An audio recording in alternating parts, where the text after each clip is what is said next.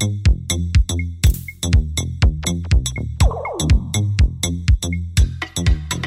is It's PR Darlings, a podcast all about the dark arts of public relations, publicity and all things media. His real talent, we think, is finding the magic in the everyday. So welcome to It's PR Darlings, Trent Dalton.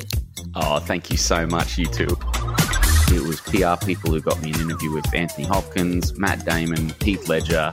Those sort of stories were the ones that got noticed by the people who hired me for my dream type journalism job. Join us to learn more about the world of PR and how it can help build your business.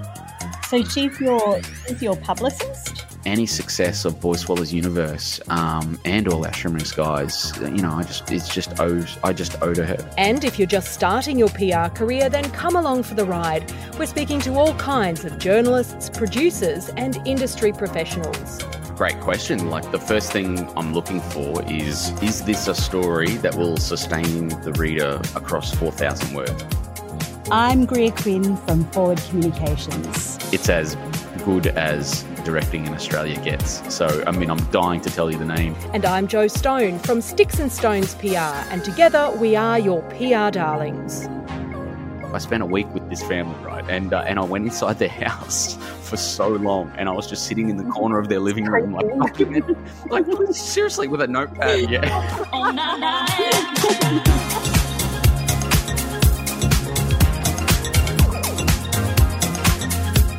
Welcome to It's PR Darlings. This is the podcast to listen to if you want to know more about the media, publicity and public relations. I'm Greer Quinn. And I'm Jo Stone. Each episode of It's PR Darlings is brought to you by a piece of industry lingo. Today's jargon gem is op-ed. It's got a very particular style and a very particular place in the PR arsenal. And in true radio craft style, you'll have to keep listening to find out what it means. And that won't be difficult, as we have an extra special guest on this episode, the iconic Aussie author and journo Trent Dalton. He's arguably Australia's top profile writer. He's won more awards than we can list. We could go on, but to cut a long story short, Jo and I are major fans, and right now we're trying really hard to play it cool. Just to put that in perspective, I pinned one of Trent's Weekend Oz features to my inspo corkboard a couple of years ago, and I still can't bring myself to pull it down. Well, Trent's debut novel, Boy Swallows Universe, and recently released second novel, All Our Shimmering Skies, seem destined to become classics and probably mandatory school reading. He's certainly got a wonderful turn of phrase and knows how to tell a great story. But his real talent, we think, is finding the magic in the everyday. Welcome to It's PR Darlings, Trent Dalton. Oh, thank you so much, you two. It's a real honour to be here and to be talking to you guys. And thank you so much for being so generous with your time. We have so many questions for you, but let's start with the ingredients that you look for in a story. Where do your Weekend Oz stories come from the inception? Do they come from your own ideas, your editor? Do PR and comms people ever influence your choice of yarn?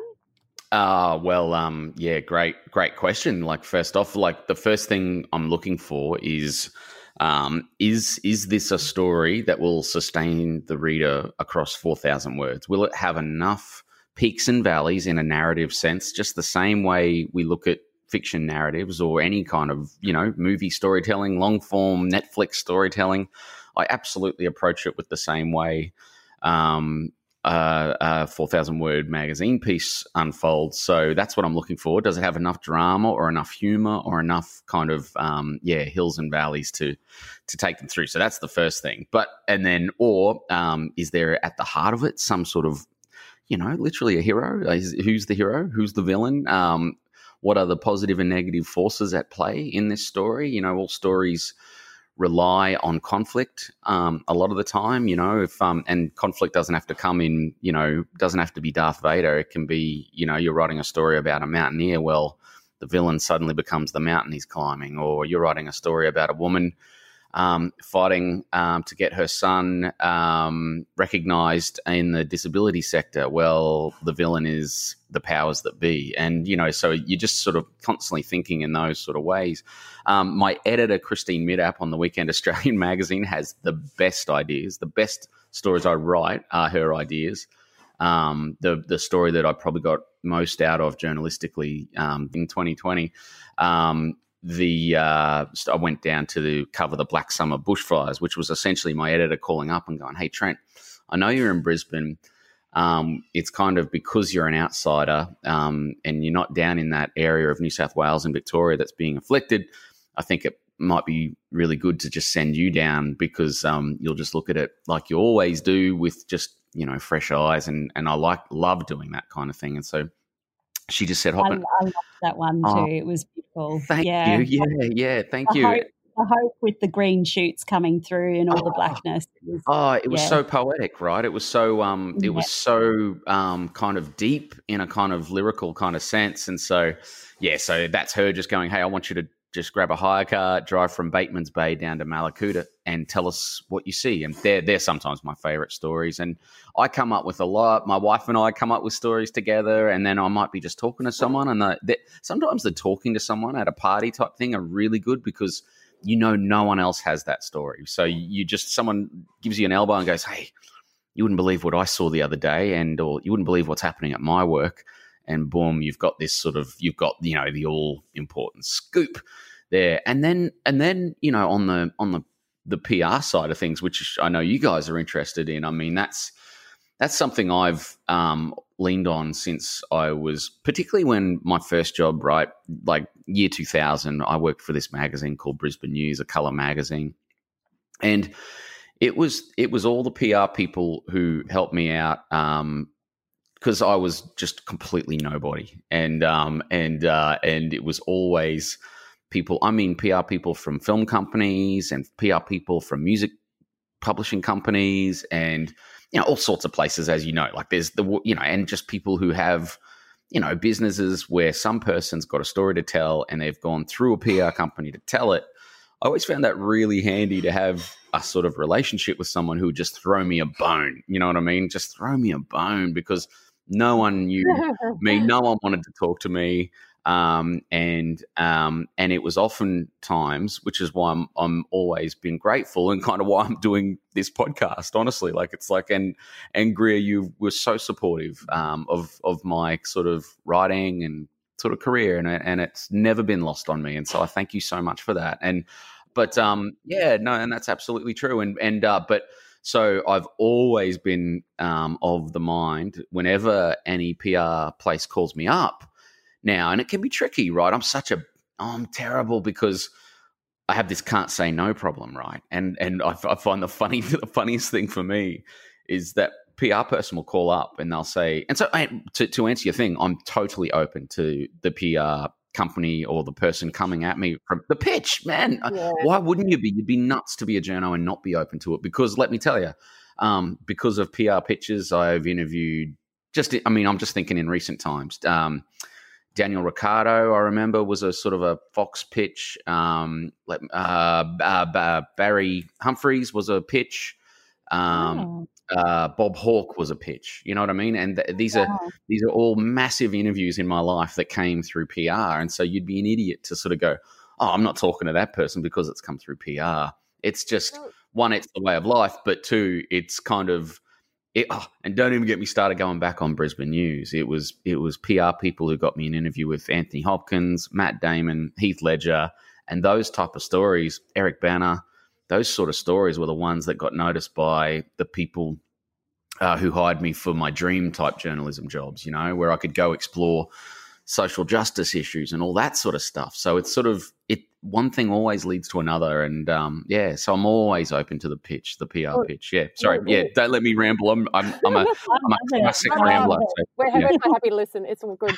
What we both really loved was that one with the 6 different people living on the same street. Oh yeah.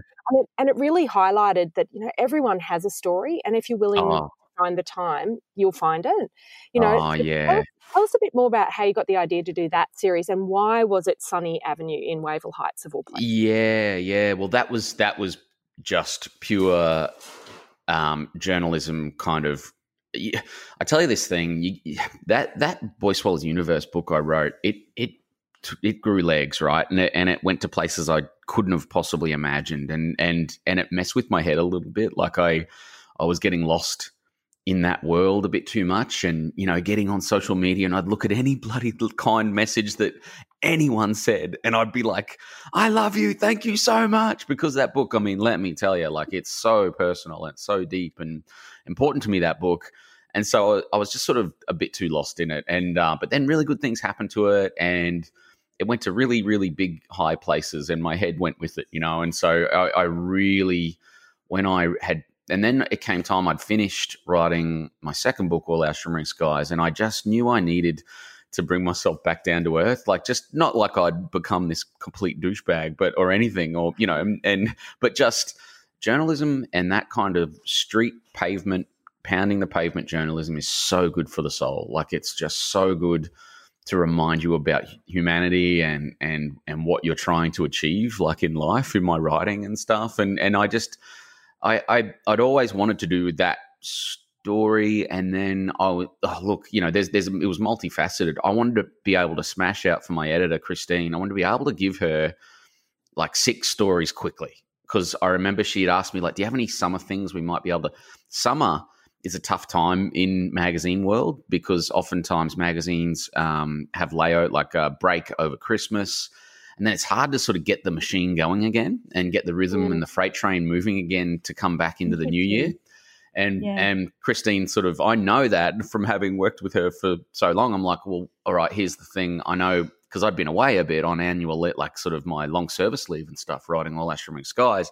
I owed her, you know, a big favor, and I just wanted to really go, all right, well, I'm going to give you 6 stories to run for the next 6 weeks straight. And then I thought, how do I do that? And then I was struck with this idea of, what about a street anywhere in Brisbane, and we look at it as though it's a matrix of storytelling, where we find all the neighbours in this street, and we try and unpack how maybe those stories feed into themselves, but also exactly what you guys just said. It's like, how do we show people that every single person has a story to tell? And I genuinely believe that. I think that I've built a career out of that notion, but it's so true. And it's just, how long are you willing to sit in that person's living room and get that story? And that's something I kind of have always loved doing, which is sitting in someone's living room.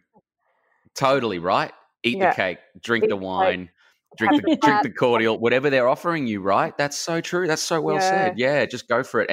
And that was really important. That's where that story came from. And then it was Sunny Avenue, because I knew I went to an area where I didn't want it to be defined by its area. So, for example, if I had chosen a suburb like Ascot, then, well, everyone's just going to go, oh, well, you're just writing about affluent people who have a certain circumstance in life, or I didn't want to just write about Logan and write about people who are working class and maybe battlers, or, you know, so I had to find that kind of somewhere in between, where you might have, you know, pretty well-off people living among people who are renters. And indeed, on that street, there are housing commission homes that share the street with 3-story sort of almost mansions. So it was quite an amazing street. But also, the reason this street, Sunny Avenue, struck me was just the name. I thought, well, that's what we've got to call it. It's got to be called Sunny Avenue. And, you know, and that can be the series. And it was like, seriously, so funny that a name can define kind of thing, because what I was trying to get at was,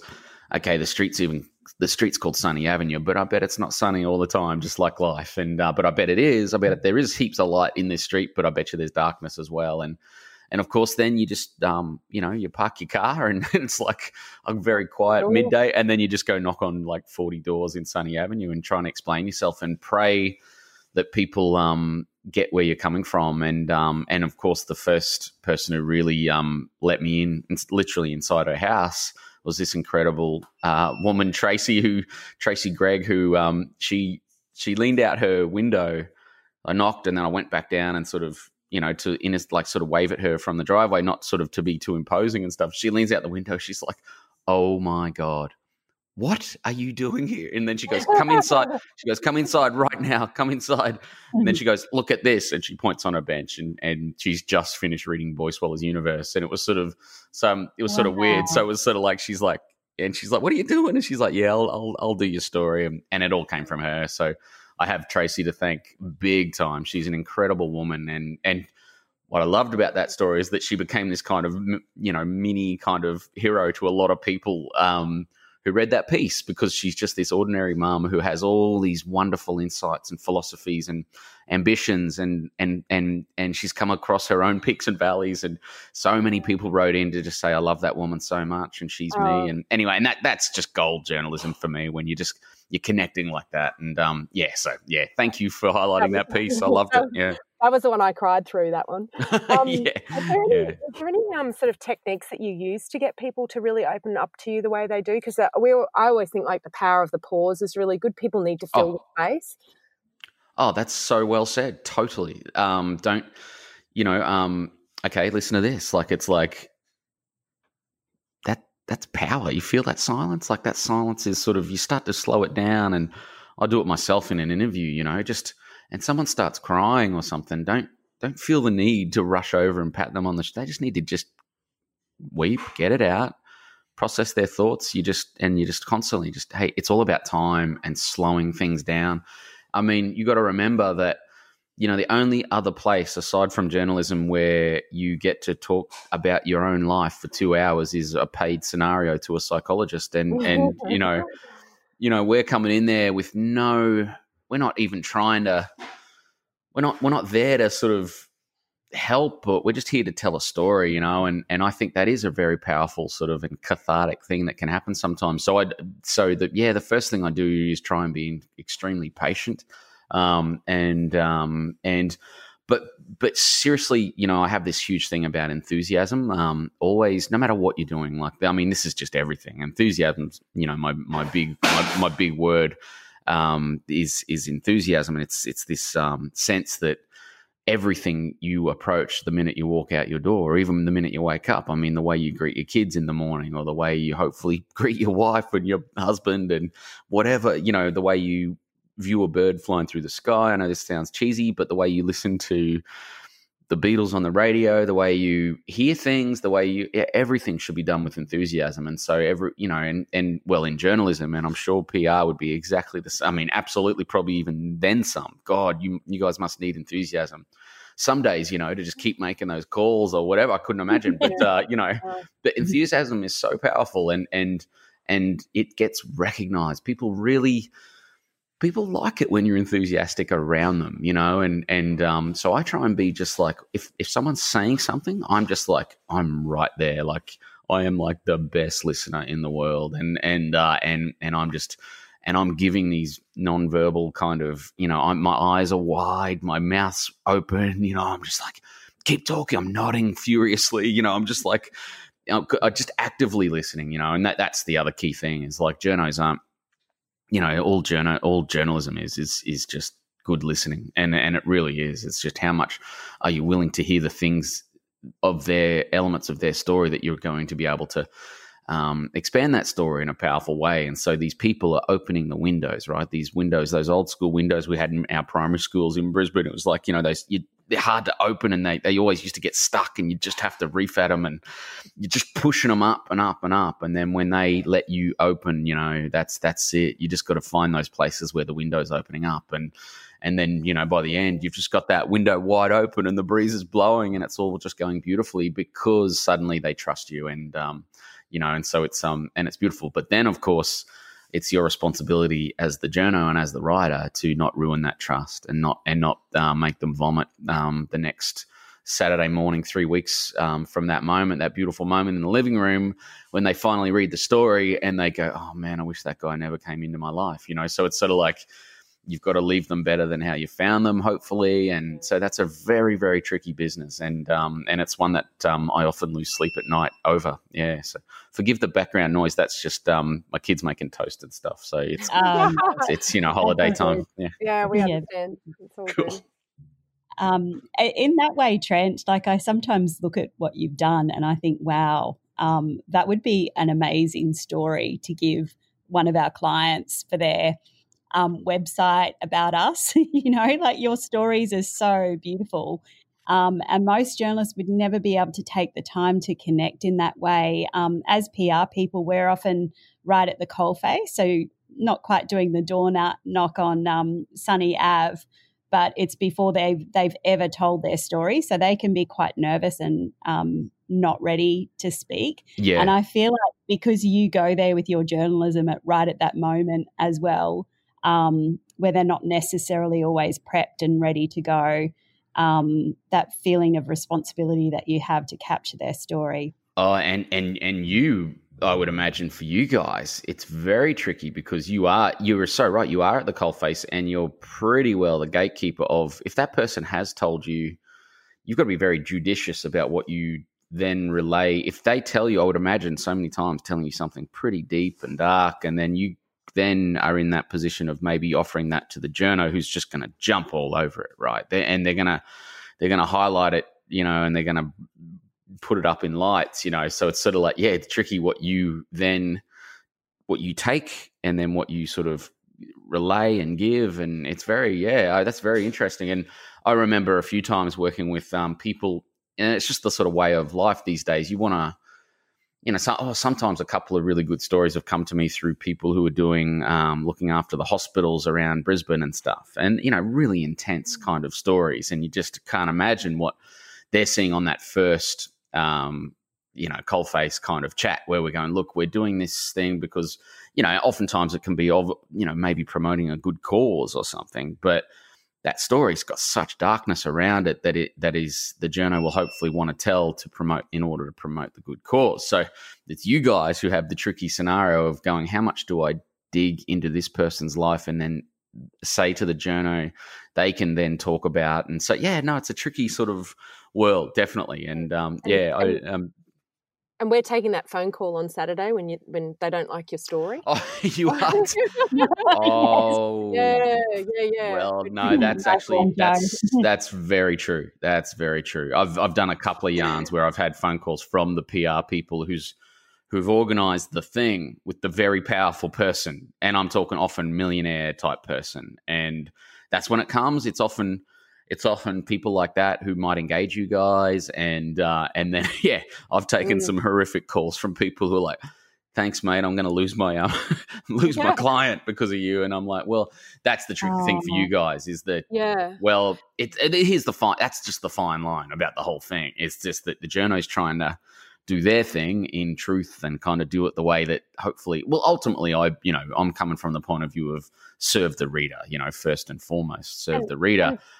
And to tell that story, Sorry. I was just going to say, for us, it's also about like respecting what you're doing as a journalist too. Right. We can give you all the bits to the story, but we have to trust you to do do the story to the best of your ability. You can pull in whoever extra people you want to talk to. We have to allow the journalist to do that as well. So it is kind of a tricky balance, isn't it? Oh, for sure, for sure. And that's it. Not to be controlling either. It's you have to actually really have that relationship of trust, and we also will let our client know once it's gone, we don't have control. So we're all in this. That's cool. Yeah, see that's it. It's just that I think it's about that openness and it's all about control. And look, the best people I've worked with are the ones who go, I trust you, Trent. I know I didn't, I wouldn't have called you if I feel like you're going to naturally just intently do a hatchet job on this person.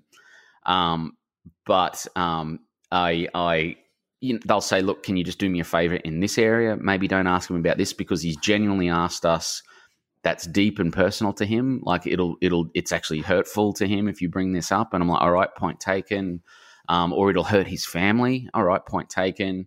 But this, go there. You know what I mean? I'll go, all right, I'll try and go here. And I'm always trying to, you're trying to go bigger. And anyway, but the best people are the ones, let me tell you, the worst are the ones that, desperate to sit in on the interview, and oftentimes it's really young, ambitious, gung-ho PR people I've noticed that are just so overly protective of the person, and usually it's so hilarious. And I've found it with like the bigger the star or the person or the politician or the whoever it is, there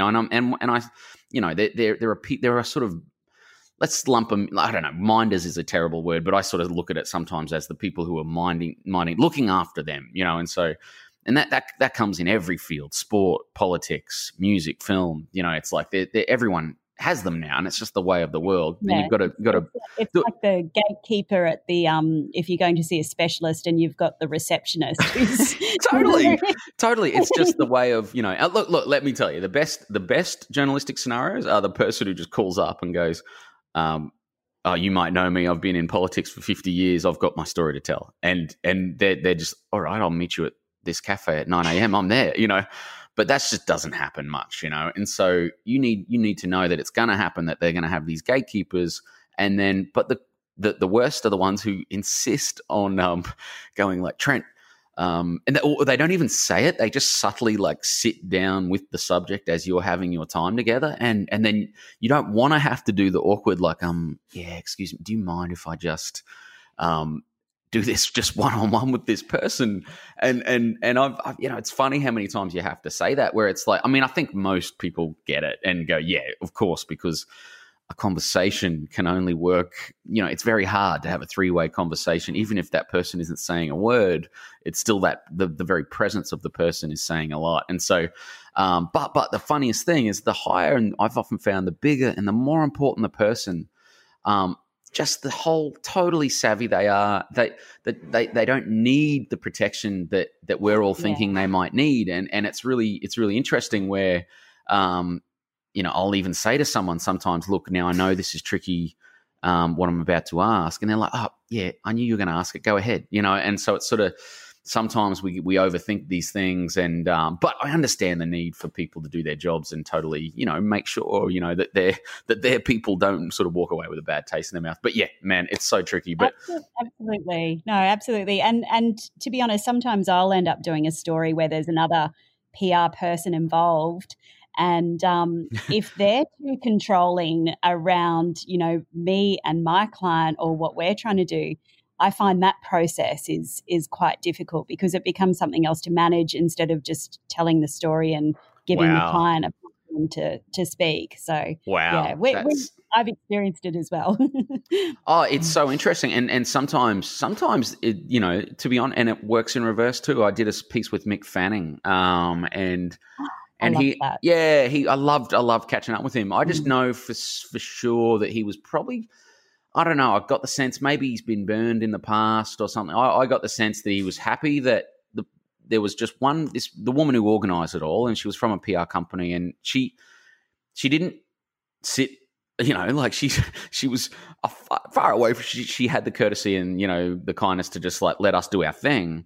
But I got the sense from Mick that he felt just comfortable that she was there, just in case he could nod to her and just go, this guy's a dick, pull me out of this, you know what I mean? And so there is an element there that it sort of makes them comfortable as well. So yeah, I've learned over the years, it's just this fine line where you just go, oh yeah, cool. If it makes you comfortable that she's there because she's been with you the whole way. And I know how it works. I've done book tours with, and you do look at these people and you go, hey, save me. I'm dying here, and so I get it, and so it's, there's so many facets to it. Yeah, that's cool.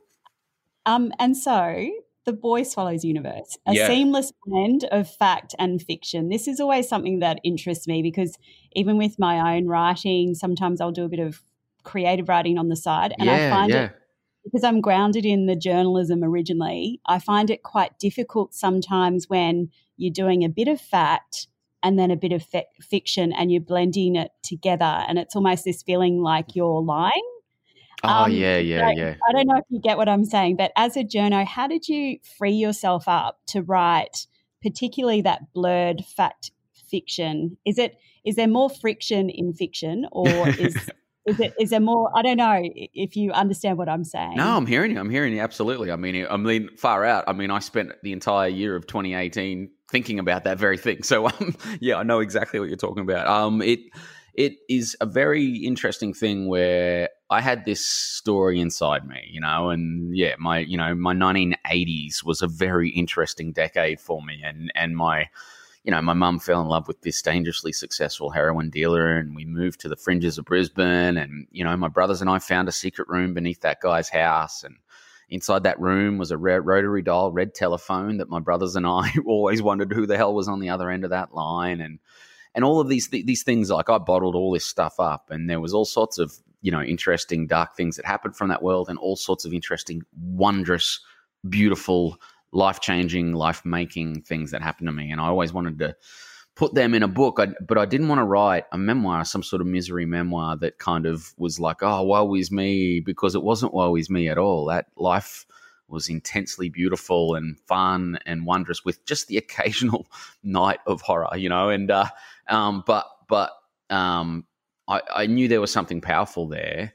But here's the thing: the true story, it doesn't have an exciting ending. It just didn't have an exciting ending. The true story is that, I meet the love of my life, and I get a job at Brisbane News, and then I get a job at the Courier Mail, and then I become a dad and raise 2 kids in middle-class Brisbane. And it just that's cool. That's like a really happy ending for me in real life. But I needed to take these characters to places that were more interesting than sort of essentially my real life went to. And so, and then also there was a benefit in catching it in kind of fiction, because hopefully I was worried about hurting people, and I was genuinely worried about, I mean, even though, and it was silly to even think that I would still save myself from that, because even if it is a work of fiction, people will read things into it, anyway. So you're sort of on a hiding to nothing anyway. But I did find it so much more. I think it would have been so much harder to write if it was a misery memoir. And so what happened was, I developed this kid who's this sort of avatar of me, Eli Bell, and each night I'd get home from work, my day job 9 to 5, and then from about 8 till 10 at night, I'd go downstairs into the kids' rumpus room, and I'd just slip into the shoes, literally the Dunlop volleys of this, not literally, figuratively, sorry, of this kid named Eli Bell, and slip into his Dunlop volleys and sort of step into his world, who's kind of just me at 12. Like, he's just me. But it was so much easier because he was this fiction me.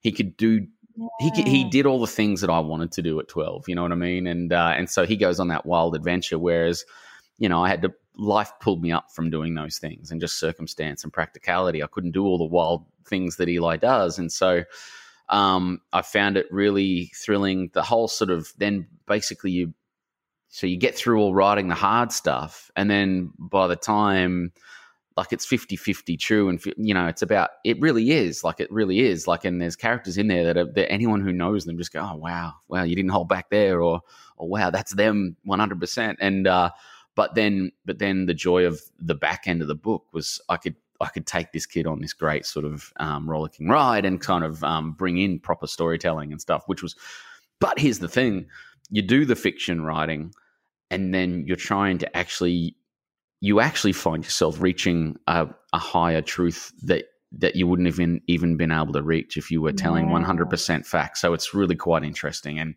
I learned, of course, the higher truth that wouldn't have been in the misery memoir was that love conquers all. Hope is everything, and it's the things that aren't in the blurb of that book. And so people read the blurb on that book and go, oh, it's a kid growing up in 1980s Brisbane surrounded by drug dealing and prisoners and ex-cons, and it doesn't say, this is utterly a book about the ways in which family and love can help you survive everything. So so that's the truth though that I reached through fiction. But so it was just such a fascinating process. But it's tricky business, that's for sure. It's and I still look, and my second book, so there's so much of me in that book, even though it's this wild adventure and sort of Wizard of Oz-like storytelling, but it's so just a metaphor for me growing up, not in the 1980s this time, but the 1990s. And it's one big metaphor for that. And it's like all of those things that Molly, the hero, encounters in that story, and all the villains, well,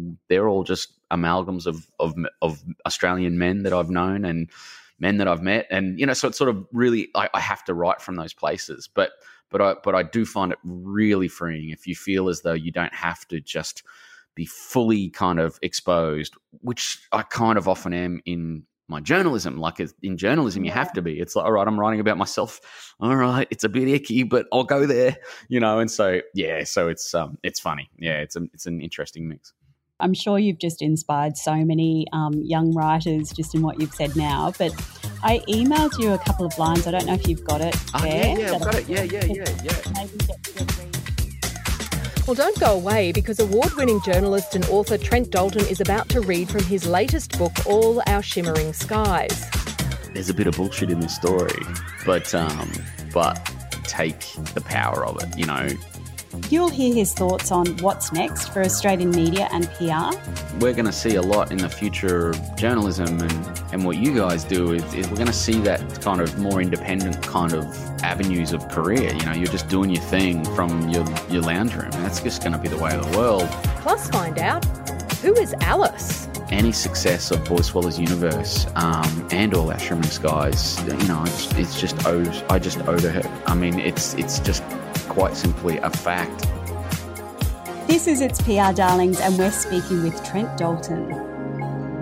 So I'm sure you've just inspired so many young writers just in what you've said now, but I emailed you a couple of lines. I don't know if you've got it there. Yeah, I've got it. Yeah. Maybe get you to read out, if that's okay, from your latest novel, All Our Shimmering Skies. Yeah, this is from, there's a wonderful, one of my favourite characters is this character called Yukio Miki in the book, and he's a Japanese World War II fighter pilot who literally falls from the sky and lands in the narrative. And our hero, Molly Hook, is sort of running from the bombing of Darwin. She's going in search of this sorcerer that she's built up in her head, who she believes might kind of remove the curse that she believes has been put on her family. You know, of course, she might have every right to think that Yukio Miki is going to be the greatest enemy because he's, you know, represents the Japanese Empire. But what if he turns out to be the best friend she's ever met? And this is just a little bit where Yukio's talking to his father about, his uncle, about the power of storytelling. And his uncle says this. He's about to tell him a story, and he says these lines.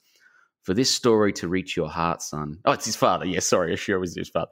For this story to reach your heart, son, you may need to swallow it down with a sprinkling of salt from the shores of the inland sea. You should write the facts only on tissue paper, but you should carve its meaning in stone. Yeah, I love that. What he's saying is the story's, you know, there's a bit of bullshit in this story, but take the power of it. You know, don't lose sight of what its meaning is. And I love that aspect of storytelling. And oh man, don't even get me started on that. I mean, people that I was raised by were the greatest storytellers on earth. I'm talking pub storytellers, and there's no better storyteller than a bloke at the Brighton pub and he's got a pot of 4X and I'm eating from salt and vinegar chips, and that bloke's just telling me a story. And even as a kid, I knew that there's a bit of bullshit in that story, but the power of it always stayed with me, and I never forgot those stories. And that's what Oshiro's telling Yukio. He's just like, yeah, okay, take it with a grain of salt, but you can carve its meaning in stone. And I love that, you know, like that's books. I mean, that's like every great book we read, you know, we finish it and we go, I'm changed. My life has changed. And I could carve the meaning of that book to me in stone, you know, because even though it was a wild fictional adventure, man, its meaning and the chills down my spine were as true as anything I've ever felt. Yeah, I do love that. And your writing, it strikes me more as truthful than factual.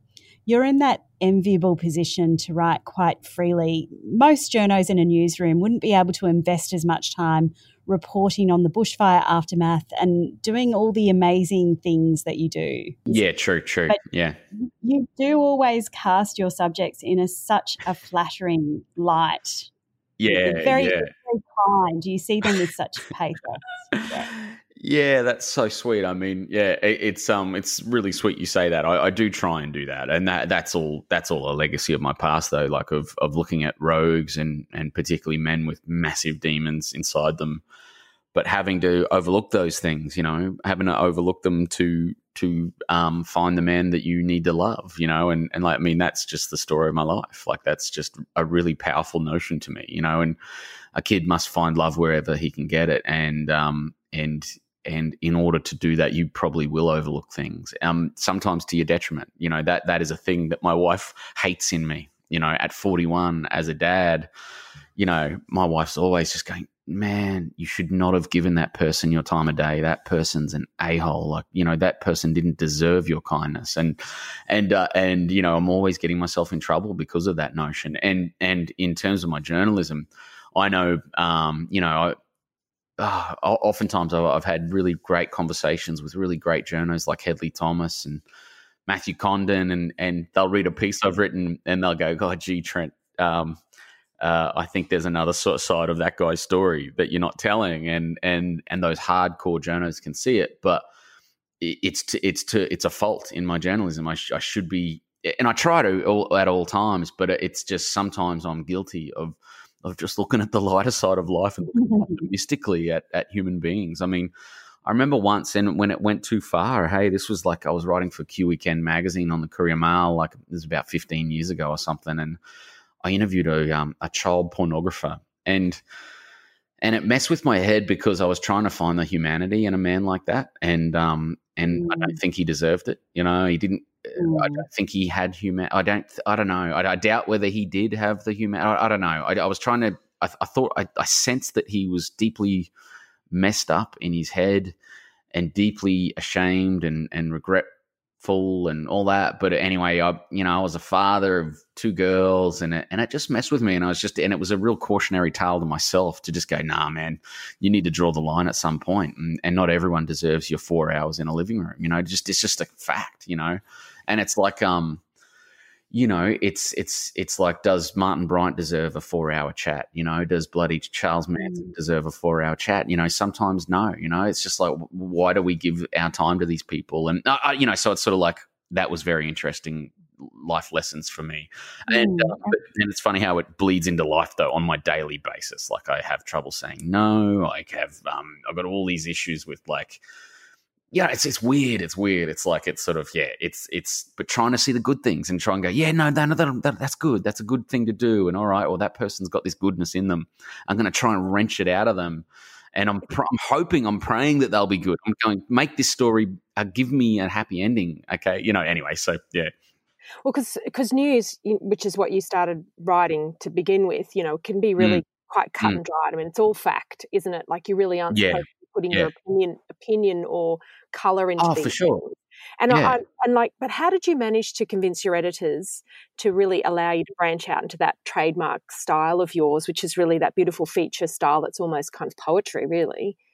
Yeah, you've just got to only one way to do it is to show them, and you know what, they listen to letters, they listen to the letters from the public, and the first time you write a piece, I'll tell you where it started for me, really. I wrote this piece.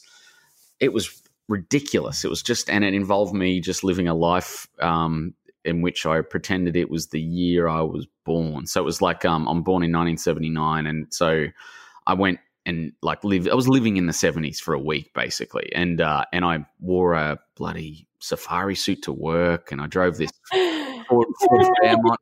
I took my wife to the a method actor. Total method.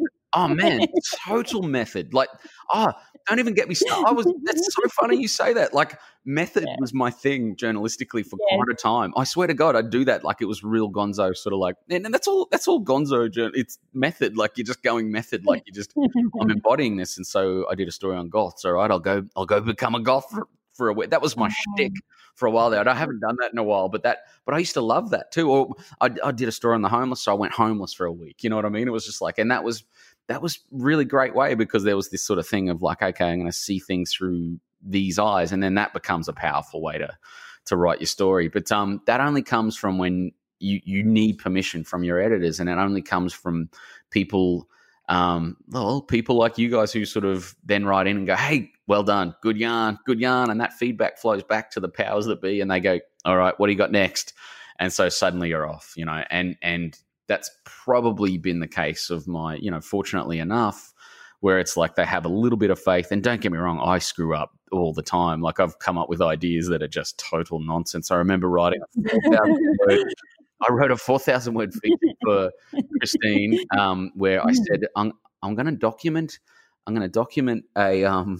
a ordinary Brisbane family as if I'm David Attenborough, or not even David Attenborough, like a more hardcore sort of anthropologist, right? And the whole piece, I did eventually. I spent a week with this family, right? And I went inside their house for so long, and I was just sitting in the corner of their living room, like documenting, like seriously, with a notepad and just noting. Like the kid would come home from school and go, "Mum, yeah, we won in netball." I'd write, like, yeah, Sally won netball, 41-40. And then like, it got to the point where they were like going to the bedroom. The mum and dad, they'd put the kids good night, and they went to the bedroom, and I'm like, "Can I just follow you guys in?" And I'll sit in the corner. And the dad was just like, "Go home, get out of here." Anyway, that piece I wrote in this sort of style, I wrote it like a total scientific text. So I was like, father Henry puts right arm around wife. It was like it was ridiculous. I wrote 4,000 words like that, and my editor sent it back to me, just going, I actually want to read it. Do you still have it? I know. I'll have to send you. I wonder if I do that first draft of that. Yeah, and so that was a complete 4,000 word rewrite, and it turned out to be quite a nice piece, just written in my normal kind of whatever. But yeah, and anyway, so you can get ahead of yourself, and you can start thinking your ideas are just genius, and you always need those people around you to just bring you back down to earth and go, "That's good. That one's crap. That's good. Let's cook that one in the oven for a bit longer." So it's always you need that, mate. Well, you just got to trust in the smarter people around you. And that Christine Midat has, for about 15 years of my life, been the smartest person in the room every day. And so it's really cool to have people like that. That's the power. That's the other great lesson, is just trust the intelligent people around you, and let them, put you on a pedestal, Yeah, and the importance of actual training to be a journalist in the newsroom, which is lost if you're a at-home YouTuber on your own. You don't have that. Oh man, that's such a good point. And we're going to see a lot in the future of journalism, and what you guys do is we're going to see that kind of more independent kind of avenues of career. You're just doing your thing from your lounge room, and that's just going to be the way of the world. And you're so right. Like, I learned so much about writing. I'm talking about writing that went into my novels, from people just tapping me on the shoulder and just going, "Hey, let me just tell you something. I mean, man, my wife, like the woman I married, told me where to put apostrophes. Like, I just didn't know. I was just this idiot." And then she just took the time one afternoon and just go, "I'm sick of reading this copy of yours with these ridiculous apostrophes all over the place." And, I mean, it's just no one's taken the time to do that. No one in a newsroom, just because that's just the way of things. And that's tough, Yeah. So yeah, absolutely. Take that wisdom wherever you can get it. So was it tough for you, Trent, to transition to becoming the story? Having spent much of your career interviewing others, what was it like to become the interviewee? Oh, man. What did your own interviewees teach you about being good talent? Oh, that's a great, great question. It was so funny. My danger is saving me from myself. Like, I needed someone to save me from myself because of coming from a journo background. I would try and almost write the story for the journo, like, or like feed them the lines where I go, "Oh, you're gonna love this. You're gonna, here's a good lead," or whatever. It was just ridiculous, yeah. and it's just like, shut up. They don't need to know every dark secret of my life, but I wanted to give it to them, and the biggest learning curve for me was just like, shut up, man. If you don't have to say the thing that you feel uncomfortable about, you just don't have to say it. You don't have to let it come out of your freaking stupid mouth. And that was a really good lesson. And because I just felt this sort of, I do have this pact where it's like, okay, so I took all those stories from all those wonderful Australians for 20 years, and so, my pact is that I'm going to show them that, now's my time to tell my story. You've got it all. It's all out on the table. And I did put it all out, a lot of it all. I mean, there's probably stuff I didn't say, but a lot, but there was probably too much I did say. And so I know that there's too much I did say. And so, but that was the pact. It was like, okay, if it ever comes time for me to talk about myself, the reader gets it all, and, But oh man, it's so interesting. Or yeah, I get surprised by the things that I've said and that the journo doesn't sort of run with, or that I go, oh man, yeah, there's a whole interesting story about this quote. Yeah, why didn't they use that? That was a great quote. You didn't, yeah, exactly. And then you realize, like, oh, get over yourself. They're just trying to fill the space, man, and they're just trying to beat the deadline by 5, and it's just they don't have time to write some bloody Pulitzer Prize winning piece. So just give them what they need and shut the hell up and shorten your quotes and try and make their job a bit easier. So, but I mean, hence what the reason why I love doing this podcast with you guys is because it really gives me a chance to highlight this woman named Alice Wood, who,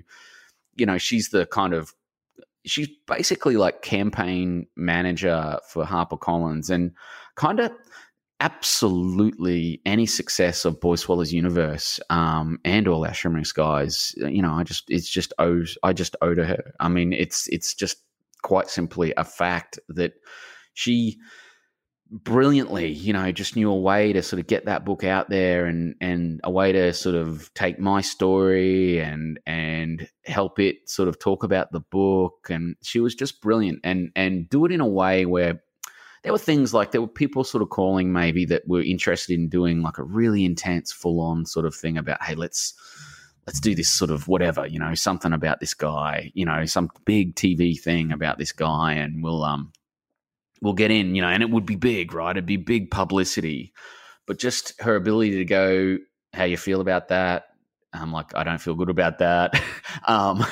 And just the way that we could all just sort of look at it and go, let's try and do this in the right way where I'm doing it all for the right reasons and not in a cheesy sort of sickening. So she's your publicist? Yeah, essentially. She's sort of, it's sort of, she's that. And then she's sort of, like just sort of another thing entirely too. Like she's like my right hand kind of woman on this stuff, and she's a genius, and it's kind of, so she totally is like the one sort of getting things out there, but she also, is just organizing like the posters that go on the bookshop windows and the standees and the tote bags, and like just coming up with brilliant ideas of things to hang in bookshop windows that might get the book noticed. But also, yeah, totally like, hey, these people have called.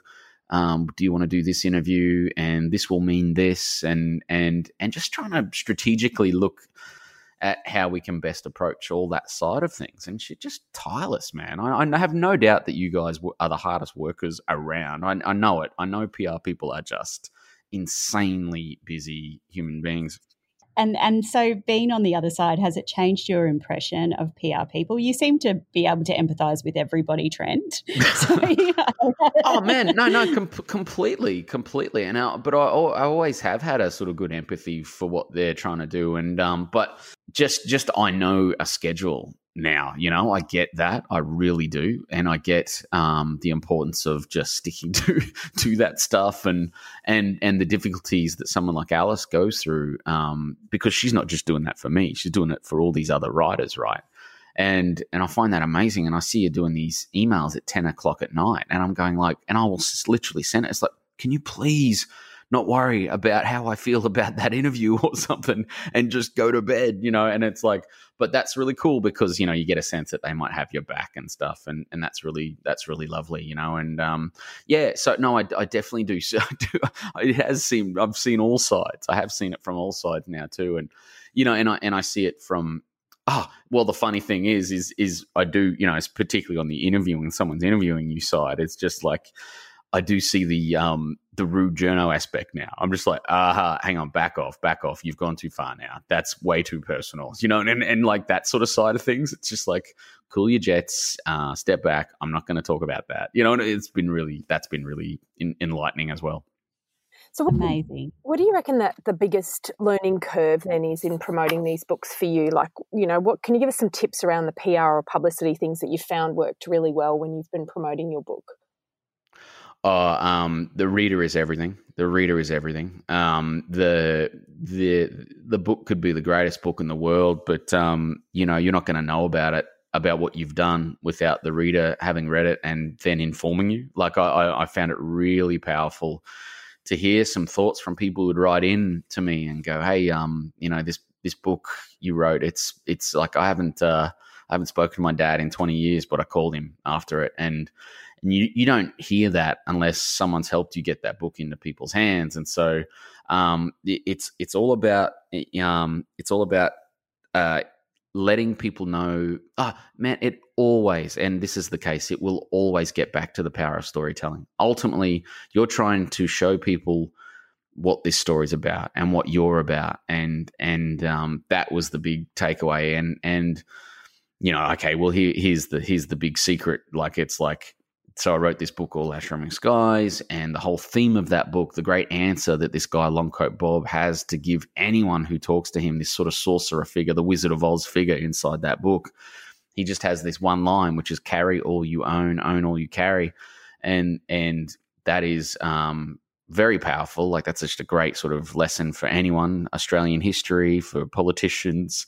We can own our mistakes and we can move forward with them and we can carry them with us and let them be the making of us. Just like every kindness and every great success we've had, we can take our failings as well and let that make us better. And, in terms of these books and stuff, I was terrified of owning my story, of carrying it, and being proud of it and owning it and sort of showing it and putting it out there and just going, well, that's it, and that's me. And but the minute I carried what I owned, was the minute really, really good things started happening to me, and I just thought that was the lesson. And if I could get across to anyone, it's just try and just carry what it is that is about you and that is helping make the world a more interesting place, and it all comes back to story, and so it's sort of, I just realized the power of accessing a story and and in terms of on the book sort of tour world, a series of stories that connect, in a deep way. And so the stories I wanted to tell about All Our Shimmering Skies were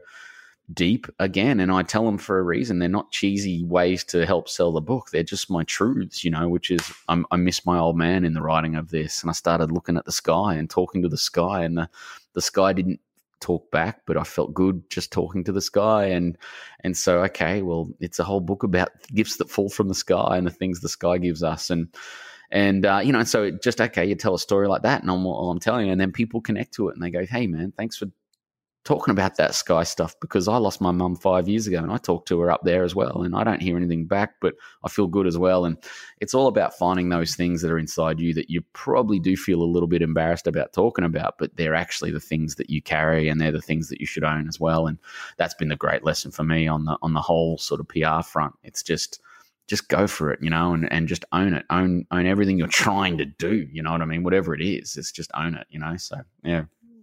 And Boy Swallow's universe is being made into a theatre production as well as a movie. Yeah. Ridiculously. Are you involved in any of the PR behind that, or is that all up to the actors and the directors from here on? No, I am involved, like particularly the stage thing. And we have to sort of, they'll come to me and they'll say, hey, look, can you do this interview for us, or can you? And that'll come from Queensland Theatre largely, and they'll go through Alice sometimes, and they'll go, look, or would you do this event for us? Because, I am inherently connected to that book, and so it's sort of, I felt this sort of a bit of a responsibility to go, well, firstly, to make sure it's not shit, like the stage play isn't shit. Like, that's been my first sort of please don't make it crap. Because, well, here's the thing with all of that stuff, that book turned out beyond my wildest dreams. You know what I mean? Like, there's nothing that could happen to that book concerning that book that could go any higher. You know, for me, like, it just can't get any higher, and it can only go south. And so all my thing is like, if I venture into that world, it's like, can we not make it go south? And can we just keep this nice sort of run of whatever this thing is doing for people? Like, it's doing lovely things for people, and I don't want those people to walk away with a bad taste in their mouth. And I'm certain they won't, because I've seen the things they're doing, and it's unflipping believable. And we're expanding the story, and it's going deeper and more colourful. It's just wild. It's going to be literally people are going to drive away from that theatre having known the meaning of life. It's going to be quite wild. But in terms of that sort of PR side, I'm doing definitely helping out wherever I can, essentially. So it's like, yeah, and around probably, so now it got delayed because of COVID, and it's going to happen next year now, around September. In September, Brisbane Festival, it's going to be unbelievable.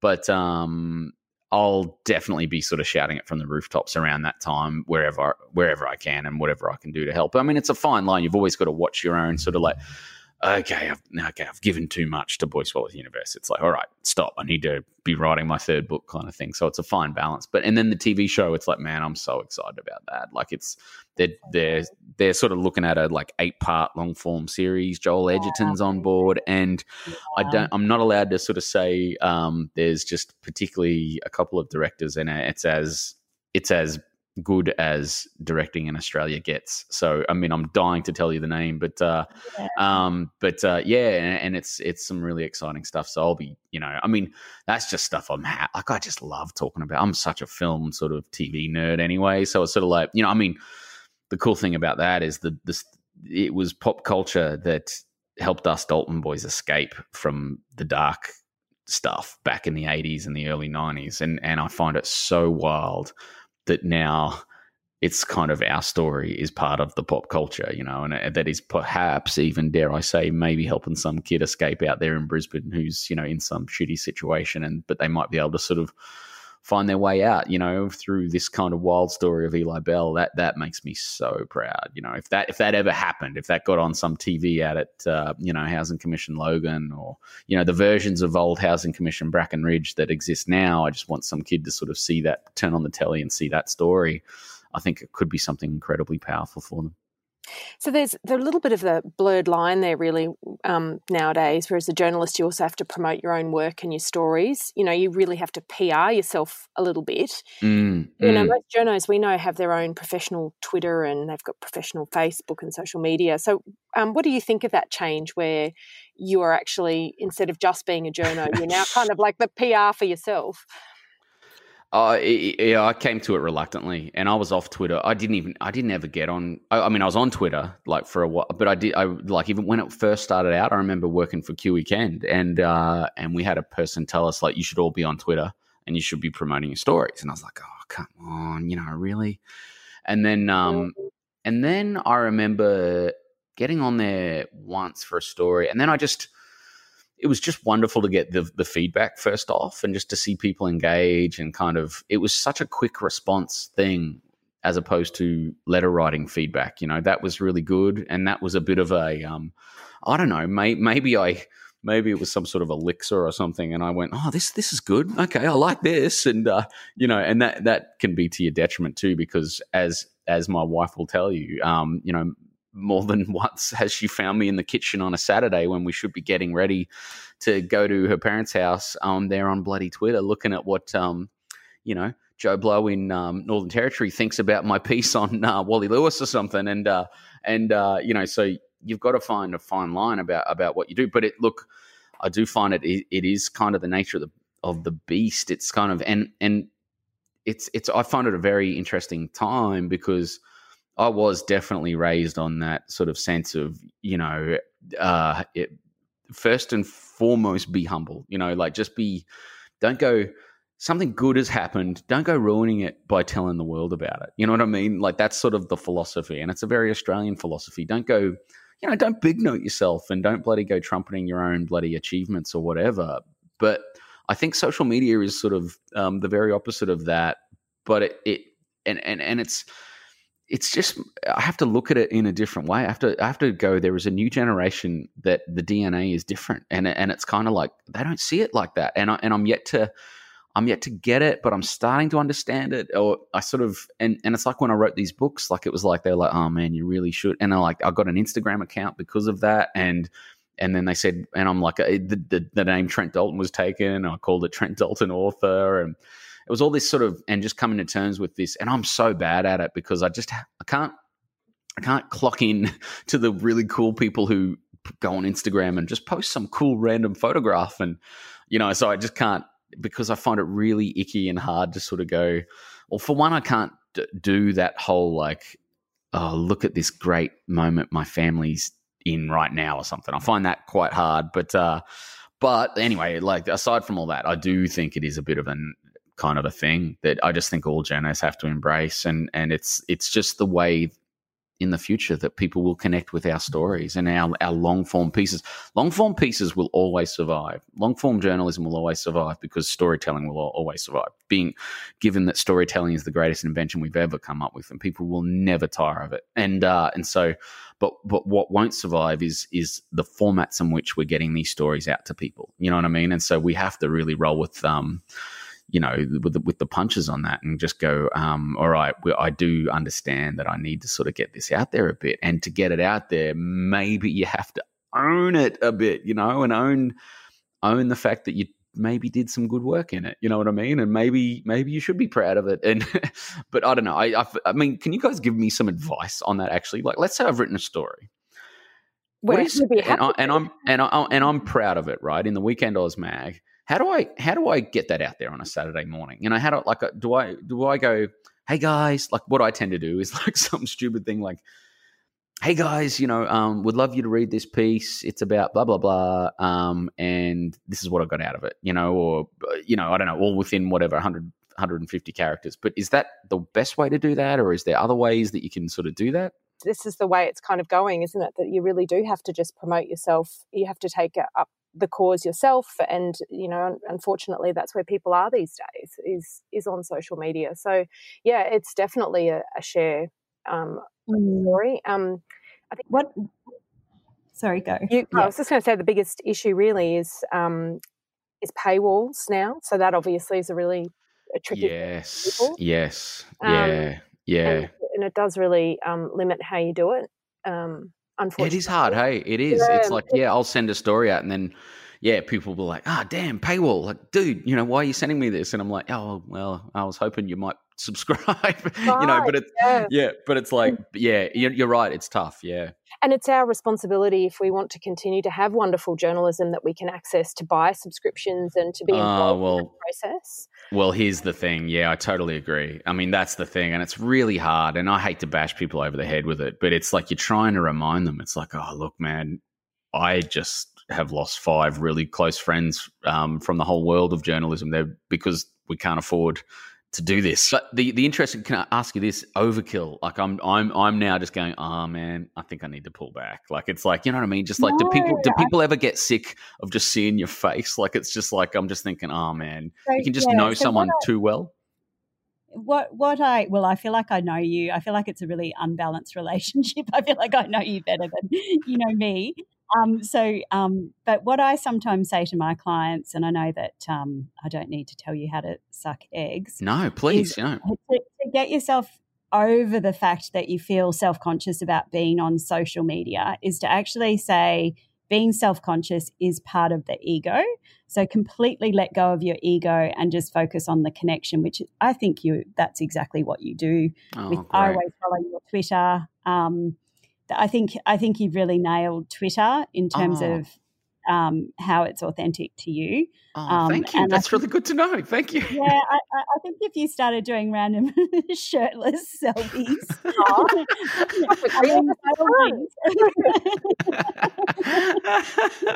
Oh, man, I love it. No, seriously, thank you so much. That's really good. It's like, because I've never spoken to someone, properly about that, to someone like you guys who know. So that's cool. Okay.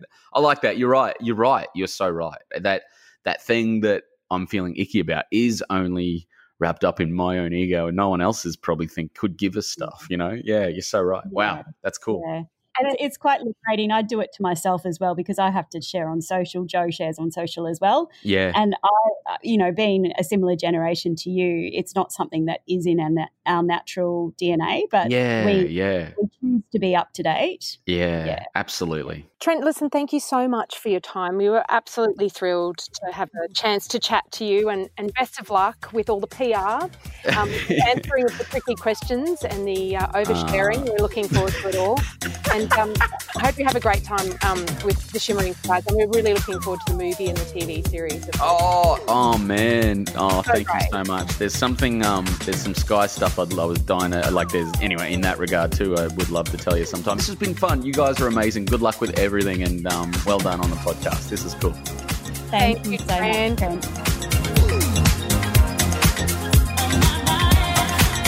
So we promised at the beginning of the show that we would tell you what this week's jargon gem means. An op-ed is an opinion piece. It sits within the editorial section of the paper or magazine. It literally stands for opposite the editorial page. It's a written article that expresses the opinion of the author, usually not affiliated with the publication's editorial team. They're different from editorials or those written by in-house journalists or letters to the editor, which are submitted by readers. An op-ed allows the author to freely express their undiluted opinion, and it's often passionate and persuasive in nature, as opposed to news, which is meant to be strictly unbiased. They're sometimes written by business or industry leaders, politicians past or present, or even academics. Essentially, someone with an interesting perspective that perhaps contextualises or personalises news or events. It's interesting, though, that many people reading op-eds don't differentiate them from news and call bias on them, which is actually what they're meant to be. Well, it's that age-old dilemma, isn't it? As humans, even with the best intent, can we ever be completely unbiased? But that's the beauty of the op-ed. It's openly labelled as an opinion piece and offers a diversity of perspectives. So thank you for tuning in to our passion project. It's PR Darlings. Do all the things, share and subscribe. See you next week.